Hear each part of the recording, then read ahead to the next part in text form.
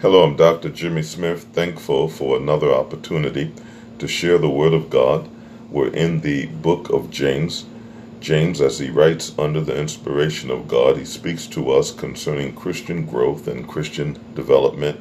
And as long as we're in the flesh, we are to continue to grow in the grace and knowledge of our Lord and Savior, Jesus Christ.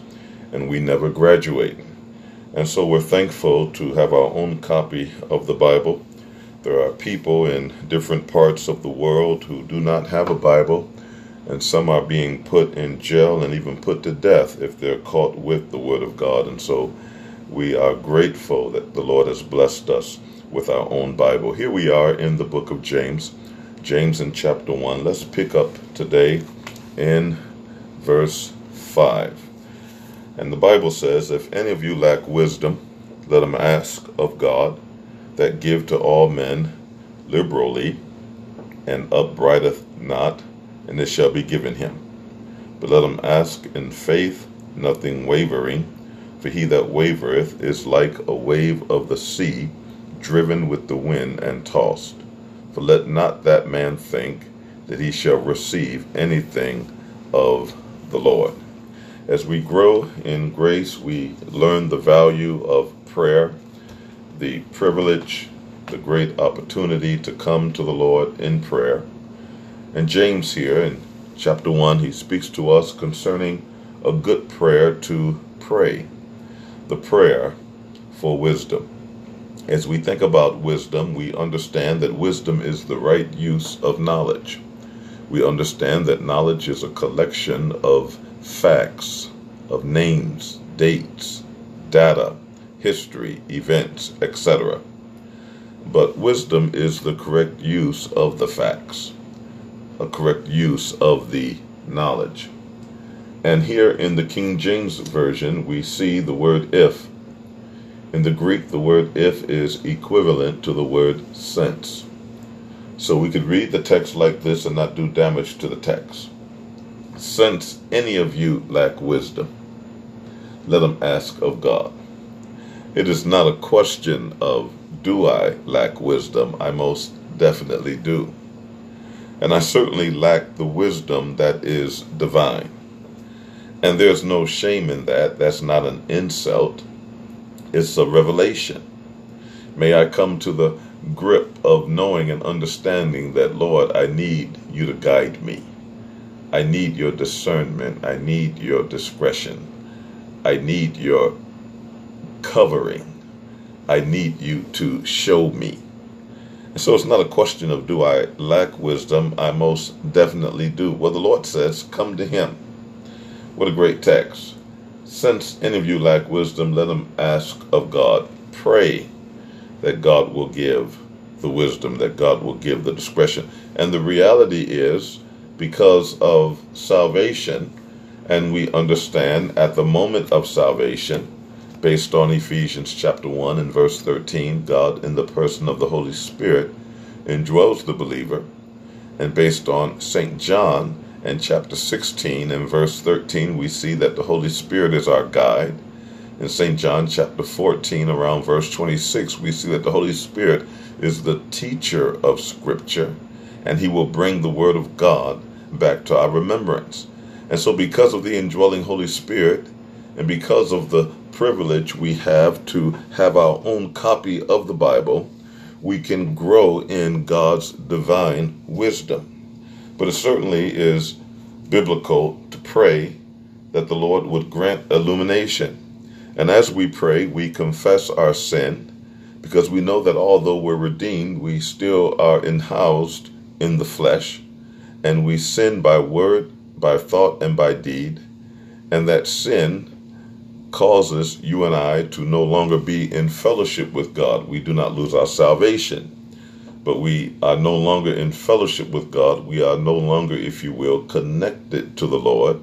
We find ourselves out of the will of God, and in order to get back in the will of God, we are to confess our sin. 1 John chapter 1 and verse 9, "If I confess my sin, God is faithful and just to cleanse me of my sin and to forgive me from all unrighteousness." And that places me back in fellowship with God, so that now as I read the Word of God, it becomes clear to us because we're in fellowship with the Lord. And so we have this great verse: if any of you lack wisdom, let him ask of God. And that's a great verse, beloved. As we come to the Bible, before we come, it is apropos, it is appropriate that you and I would pray, Lord, would you grant illumination? And God grants illumination not so that we may appear to be smart, but so that we may learn how to live. When we talk about the study of God's Word, the great verse in 2 Timothy chapter 2 and verse 15, we see 4 reasons within that verse why we are to study. The text says, study to show thyself approved unto God, a workman that need not to be ashamed, rightly dividing the word of truth.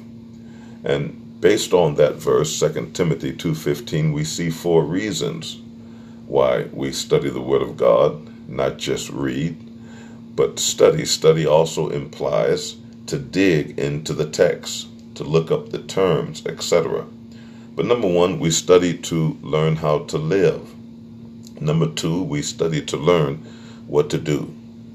Number 3, we study to be able to share the Word of God with boldness and not to be ashamed or afraid. And number 4, we study so that we may correctly understand the text. And as we mentioned, study involves digging into the text, because the original language of the New Testament is Greek, with the exception of the book of Mark. The original language of Mark is Aramaic, and the original language of the Old Testament is Hebrew. Well, as we consider the New Testament, the Greek language, the ancient language, is a very vast language, and one word may have diverse meanings. And so study implies to look up the term in the original language and discern how God is using the word in the particular text that you're investigating. For instance, in the New Testament, the word love has 4 different diverse meanings. And so it's easy to walk away from the Bible after reading the Bible and have a distorted interpretation of the text, because what I've done was read the text, but I did not study it. And so I need wisdom. Wisdom is the right use of the knowledge.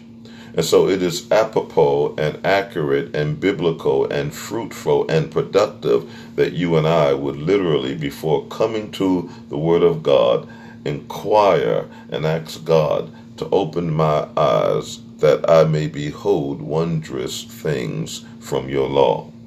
And so James, as he talks about Christian growth and Christian maturity, there will be no maturity if there is no understanding of the text. And it takes time. I like to say that reading the Bible is to rake the surface, but to study is to put down the rake and to pick up a shovel and dig into the text. And as we dig, it is biblical and fruitful and productive and wise that before we engage in either the reading or the studying, that we would do some praying. And so James says, if any of you lack wisdom, well, since any of you lack wisdom, it's not a question of do I lack wisdom? I most definitely do. And that's not an insult. The confession of that fact is the route toward gaining wisdom and not staying in a state of ignorance, a word we do not like. It simply means unlearn. But if I could come to the place of understanding first that I lack wisdom, because people think that they're on top of things and that they know everything, and they love to tell people what they need to do when their life is mixed up and messed up because they have not put in the due diligence and the time to discern and discover what God wants them to do. And so to be able to say, Lord, I lack wisdom, that's a good place. we are en route to resolving that issue because I admit the issue. And so again in verse 5, since any of you lack wisdom, let them ask of God. It's praying time. Lord, would you grant illumination? Lord, would you lead me? Lord, would you guide me? Let them ask of God that give to all men liberally or generously, and upbraideth not, and dishonor not, and it shall be given him. This is a prayer that is biblical. And when we think about how to experience answer to prayer, we experience answer to prayer for several reasons, one of them being to pray the will of God. God desires to give his children wisdom and guidance and knowledge and discretion and discernment. And God says, are you willing to come and get it? He's not going to put a holy funnel in our ear and pour it in our brain. He wants you and I to do our due diligence, and let me hasten to say, we never graduate, irregardless of how many credentials, how many degrees, irregardless of how long we have engaged in the study of God's Word. It is folly and it is foolish to come to the conclusion that I'm heavy in the Word. And anyone who feels that they're heavy in this book is foolish, because we're talking about the mind of God. We're talking about a vast God, an omniscious God, an omnipotent God, omnipresent God. We're talking about a God who is almighty, who is sovereign. I dare not come to the conclusion because of studying for a few years or completing credentials that we're on top of what the Lord is saying. And throughout eternity, we'll continue to learn of his greatness. And so it is a good prayer to pray. If any of you lack wisdom, let them ask of God that give to all men generally and upbraideth not, and it shall be given him. And the Lord says in verse 6, but let them ask in faith, nothing wavering. That one of the prerequisites as we read the Bible and as we learn doctrine is teaching. And as we think about the doctrine of prayer, there are several mechanics. We see it in the Gospel of St. Matthew as well as in the Gospel of St. Luke. I love the text in the Gospel of St. Luke, chapter 11, beginning in verse 1 through 4. We see the mechanics concerning how to pray and how to get a prayer through. And we see one stated here in verse 6 that definitely if you and I are to experience an answer to prayer, we understand, we stated earlier, that I must get back in fellowship with God because I'm out of fellowship when I sin. And it's not a question of have I sinned. As long as I'm in the flesh, I will have moments.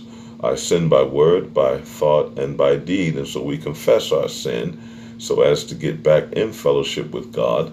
And now when we pray and we ask God for wisdom, and we pray in faith.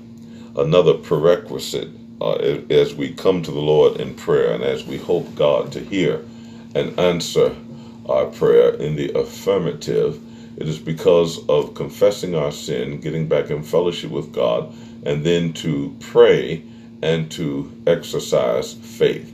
That is a prerequisite. That's something that God is looking for in our heart when we come to him.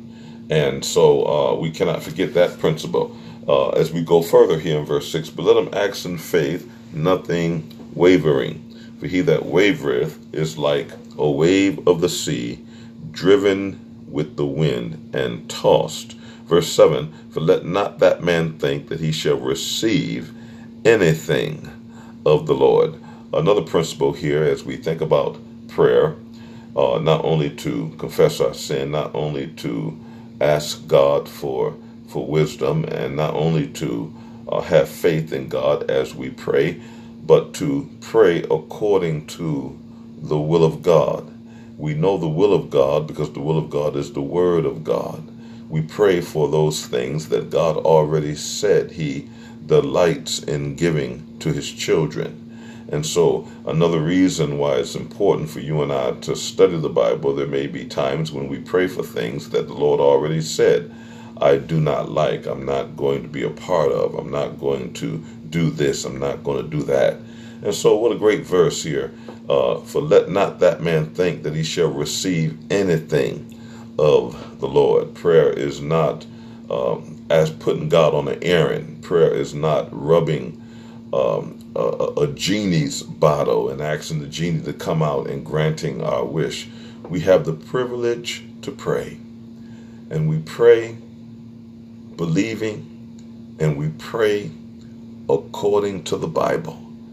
Beloved, perhaps one of the reasons why our prayers have not been heard after confessing our sin and after confessing and admitting that we believe that God is able is because the prayer request was contrary to the Word of God.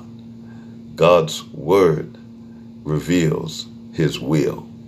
And one thing is certain, if we're going to experience answer to prayer, it is because we have learned to pray for those things that are pleasing unto the Lord. Let's continue in our study in the book of James. I thank you.